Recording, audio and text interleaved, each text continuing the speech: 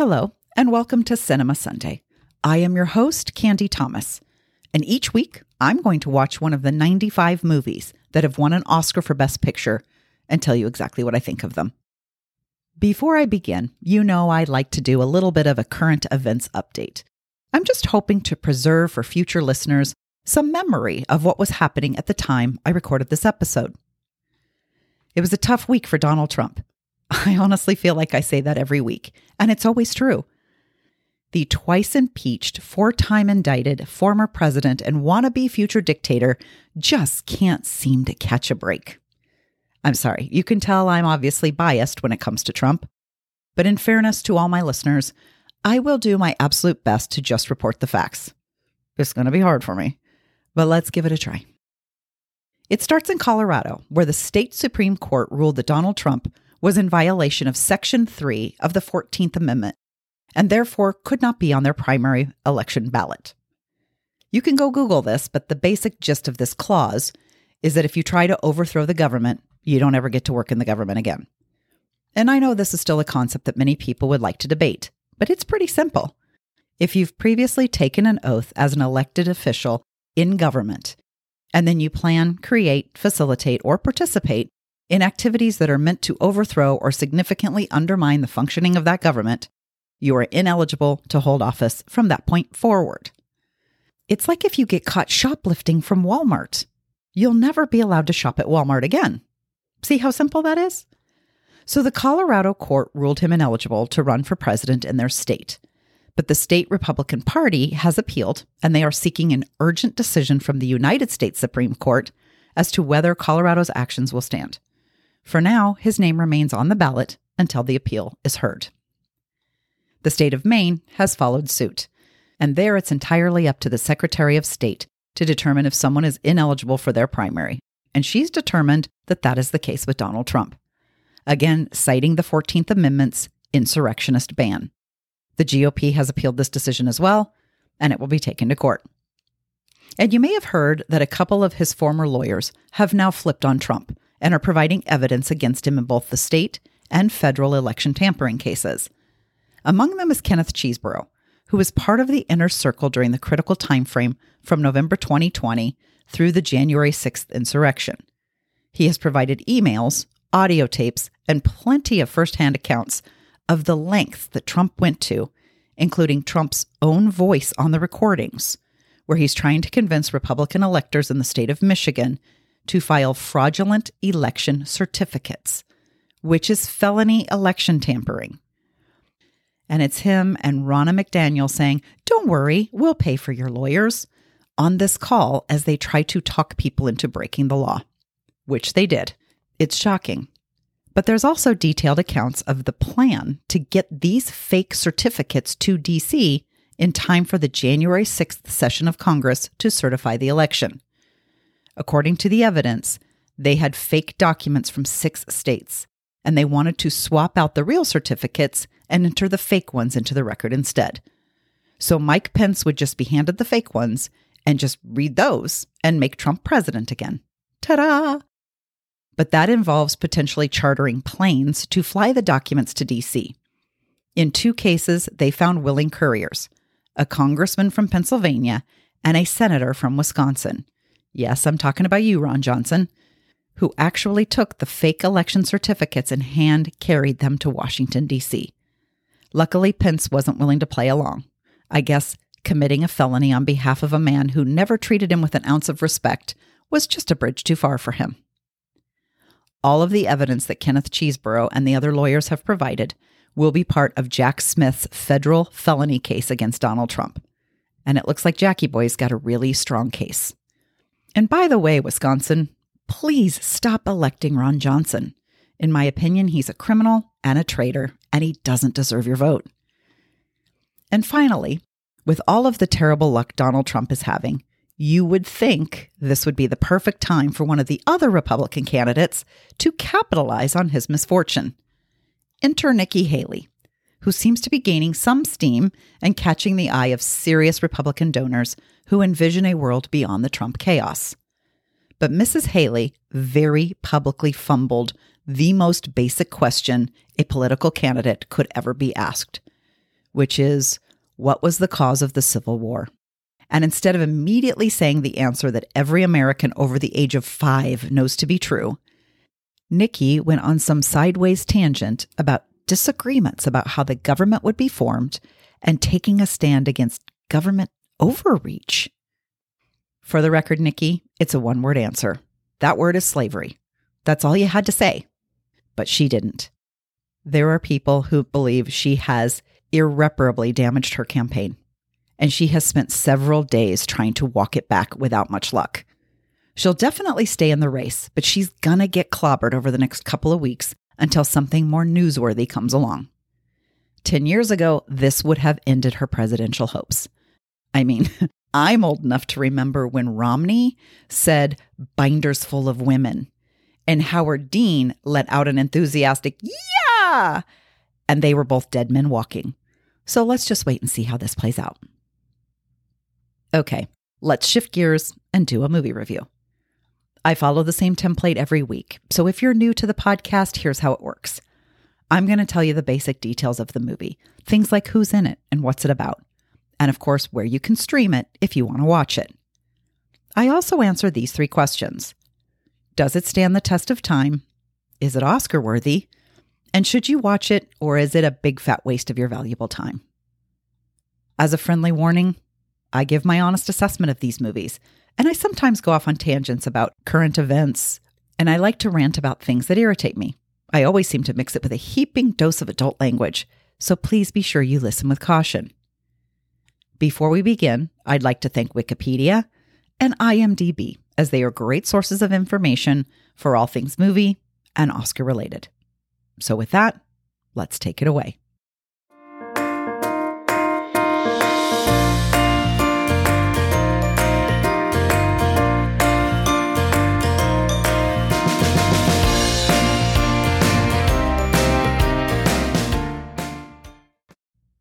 This week's Oscar-winning film is Oliver. It was released September 26th of 1968. It's directed by Carol Reed. It stars Ron Moody, Oliver Reed, Shawnee Willis, Mark Lester, and Jack Wild. It was nominated for a total of 11 Oscars, and it won 6 of them. It won for Best Picture, Best Director, Best Score of a Musical Picture, Best Sound, Best Art Direction, and an honorary Oscar was awarded to Anna White for Outstanding Choreography. If you want to watch it, you're going to have to pay $3.99 to stream it on Amazon Prime, Vudu, or Apple TV. So what is it about? The movie is based on the 1960 stage musical of the same name, which was an adaptation of Oliver Twist, which is an 1838 novel written by Charles Dickens. I really enjoyed this movie a lot. It was much better than I had anticipated. But let me just preemptively tell you something. This movie is rated G, which means it's supposed to be perfectly suitable for everyone at every age, including little kids. And all I can think is that the person who decides the ratings was drunk that day, because there's no way on earth this movie should have been rated G. And there's going to be plenty of times during this episode when you'll see I'm 100% right. As the movie opens, we meet several little boys who are orphans and living in a group home. The home is actually called Workhouse, so it should be no surprise to see these boys are being forced to perform difficult physical labor as their payment for living there. We see a handful of rich old men, known as the governors, who run the place, and they come in, they have a look around before they assemble in a meeting room off the main dining hall. The boys come streaming in for their dinner, which is done in a terrific musical number called Food, Glorious Food. The point being the boys are fed a diet of disgusting gruel, and barely enough to keep them alive, while they can see the rich fat cats eating a lavish banquet in the next room. These boys simply can't understand why they work so hard, but still can't get a decent meal to fill their bellies. There are 2 people in charge of the boys at Workhouse, Mr. Bumble and the widow Corny. Bumble appears to be some type of wannabe military man, and upholds very strict rules in the home. She is the matron who ensures the kids are fed and occasionally bathed. This opening scene ends with dozens of boys quickly polishing off their bowls of gruel and wishing they had more. Then there's the famous scene where this sweet-faced little blonde boy named Oliver, who's played by Mark Lester, is goaded by his peers to bravely walk to the front of the room and beg Mr. Bumble, "Please, sir, I want some more." Well, this sets off a shitstorm because these boys should be thankful for what they get and never have the audacity to ask for anything more. For a brief moment, Oliver is a hero among the other boys, but it's clear he's about to receive a significant punishment.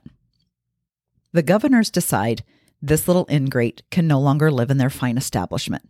So Mr. Bumble takes Oliver out in the streets and tries to sell him to local businessmen.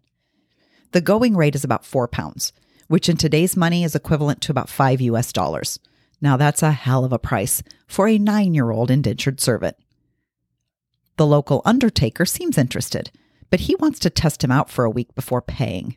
He's got to make sure this skinny, hungry kid is capable of doing the required work without costing him too much in the basic necessities to keep him alive. I'm going to say it again. This movie's way too fucking dark to be G-rated. Living with the undertaker starts out well enough for Oliver. He performs his duties with pride and does his best to remain well-behaved. But all good things must come to an end. You see, our sweet little Oliver has a bit of a temper, and he doesn't tolerate anybody talking shit to him. So when a young man at the funeral home starts picking on Oliver about his dead parents, well, it's game on. That scrappy little tyke attacks a guy twice his size with reckless abandon. Oliver knows it's time to peace out, so he runs away. He has some pretty impressive survival skills, and after spending a week wandering alone, he finally arrives in London. He's still a hungry homeless kid, but at least he's in a big city where he can more easily blend into the scenery and hope Mr. Bumble never catches up with him. It doesn't take long before Oliver meets another young homeless boy named Jack Dawkins, who his friends call the Artful Dodger. He's played by Jack Wilde. Dodger and several other young boys are part of a large pickpocket and petty crime ring. They sort of report to a man named Fagin, who's played by Ron Moody. Fagin is the ringleader and acts as a little bit of a father figure to the boys. They live in an abandoned building, and as long as they steal from the rich and bring it to Fagin, the boys are given food and shelter and a small sense of security. It's much safer for them to be together under Fagin's watchful eye than to be alone on the streets trying to survive. The boys think Fagin is being fair to them when they split the profits gained by their efforts, but in truth, Fagin is a cheat who keeps the bulk of the reward for himself. Of course, Fagin is quick to take in Oliver. More sneaky little hands to help him add to his treasure trove. Dodger is assigned to teach Oliver the tricks of the trade. Oliver is an eager student, and Fagin knows the sooner he can get this kid up to speed, the sooner he can make money off of him. Essentially, Oliver is right back in a situation where he's put to work in order to make someone else rich. But at least this isn't back-breaking physical labor. It's pickpocketing. The kids aren't fed gruel, but instead they are plied with booze, cigarettes, and moldy meat. What more could Oliver ask for? And don't forget, this is a musical, so most of this plot is being played out in big, sweeping song and dance numbers, and it's really quite enjoyable. Now, our friend Fagin doesn't only deal with children. He also has an arrangement with a career criminal and all-around piece of shit named Bill Sikes, who's played by Oliver Reed. And Oliver Reed is perfectly cast in this role. I don't know what it is about him as an actor. I've seen a few movies he's done, and every time he comes on the screen, I get the heebie-jeebies. To me, he's just creepy-looking AF and always looks like he's up to no good. Sikes is a prolific thief, breaking into homes and taking expensive collectibles that Fagin can easily sell. And not to give too much away, but you know this partnership is going to hit some roadblocks before the end of the movie. Fagin is too greedy, and Bill Sikes is a complete psychopath, so we're already on thin ice. The only redeeming things about Sikes is his girlfriend Nancy. She's played by Shawnee Wallace, and we're going to talk more about her in a few minutes. So it's time for Oliver to hit the streets and start paying his dues. He's out with Dodger and another boy, scouting for potential victims. They spot a rich older man at the bookseller, and Dodger moves in for the take.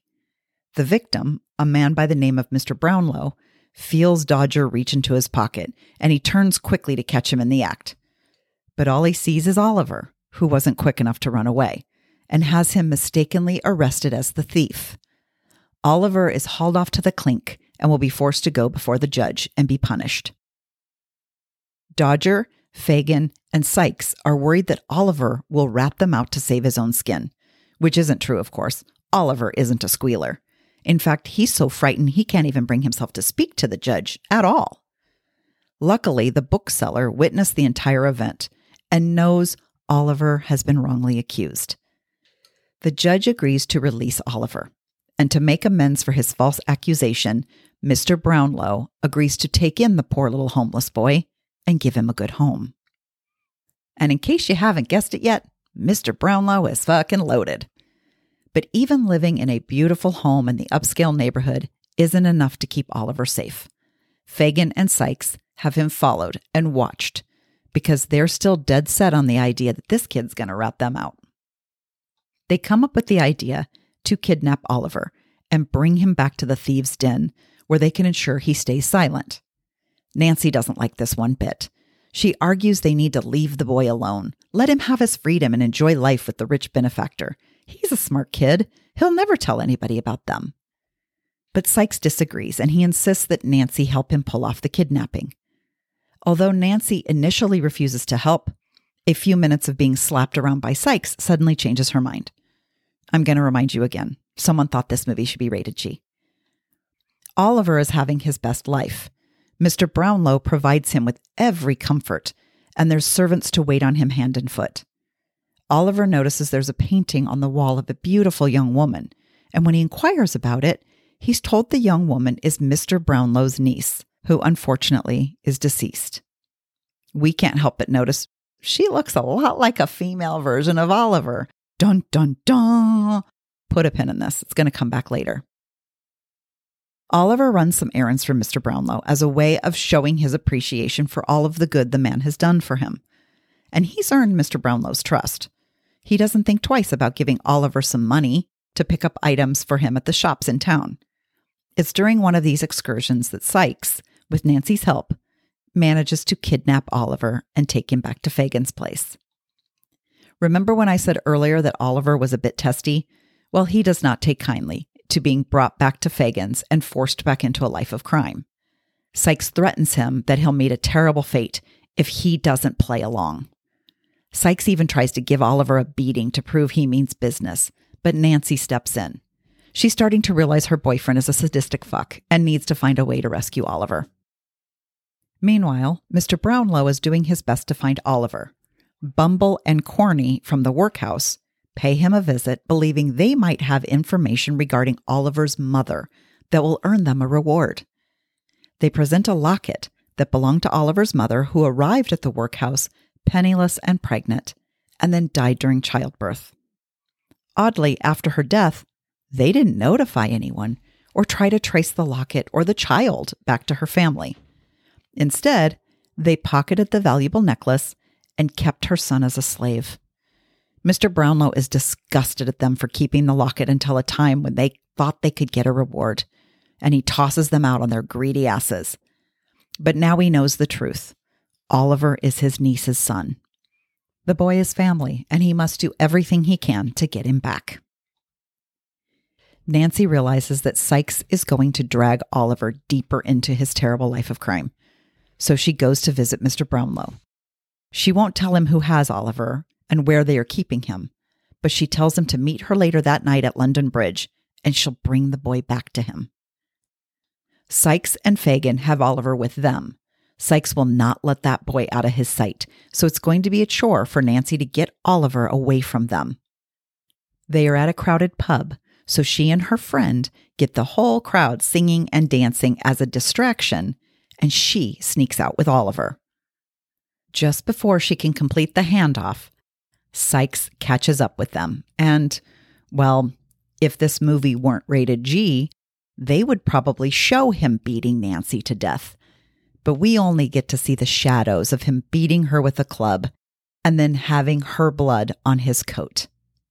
He grabs Oliver as he's just yards away from reuniting with Brownlow and runs off with the child. Brownlow manages to get a description and then assistance from the police and several townspeople. Pretty soon, there's a good old-fashioned torch-bearing, pitchfork-wielding mob chasing after Sykes, who is dragging Oliver along as a hostage.